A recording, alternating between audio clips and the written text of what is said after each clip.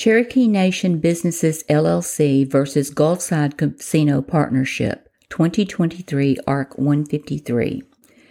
The Arkansas Supreme Court affirmed a circuit court ruling that the Arkansas Racing Commission erred in awarding casino licenses. This is another appeal concerning an award of a casino license under Amendment 100 to the state constitution. Justice Hyland wrote, quote, "This court has been asked to determine the following on appeal. 1.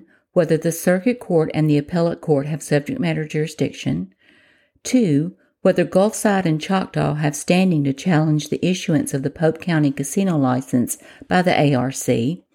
And 3. Whether the ARC's decision to issue the license jointly to Legends and CNB was an ultra vires act and unconstitutionally issued in violation of Amendment 100 to the Arkansas Constitution." Subject matter jurisdiction. Gulfside specifically pled that the ARC acted ultra vires and outside its constitutional authority in 1. Issuing the Pope County casino gaming license to Legends, an entity with no casino gaming experience, despite the unambiguous gaming experience requirements of Amendment 100, Section 4M, and 2. Licensing both CNB and Legends when Section 4K of Amendment 100 authorizes the licensing of a casino applicant. The facts pled suffice to confer subject matter jurisdiction on this court. Standing. Again, appellants argue that appellees lack standing to challenge the ARC's decision to grant a license because neither was ever a qualified applicant, having never gained the requisite support from Pope County. Their argument fails. Previously, we found that CNB had an interest in the prior lawsuit due to its status as an applicant for the casino license. See Cherokee National Businesses LLC versus Gulfside Casino Partnership, 2021 ARC 17. The same holds true for Gulfside and Choctaw now.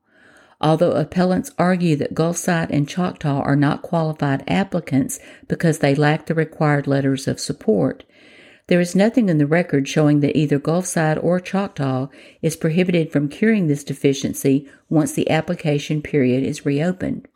CNB was in the same position, yet we allowed it to pursue its action. Ultra vires. Similar to our analysis in CNB2, we must look at the plain language of the amendment. The ARC issued the Pope County casino license to both Legends and CNB.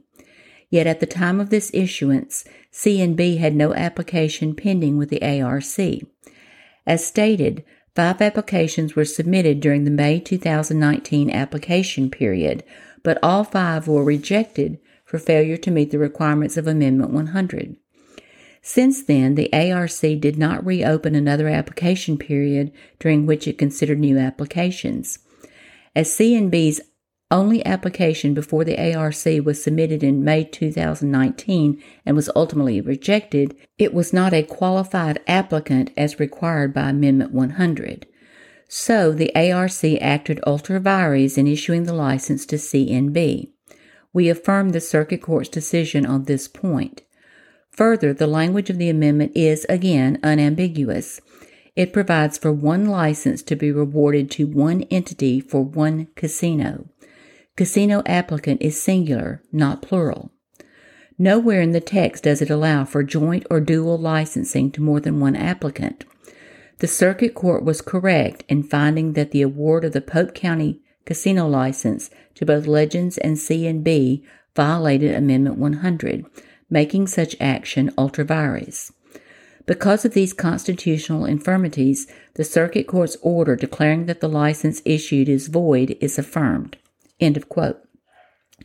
Justice Baker dissented on the basis of sovereign immunity, citing Board of Trustees of University of Arkansas v. Andrews, 2018 ARC 12.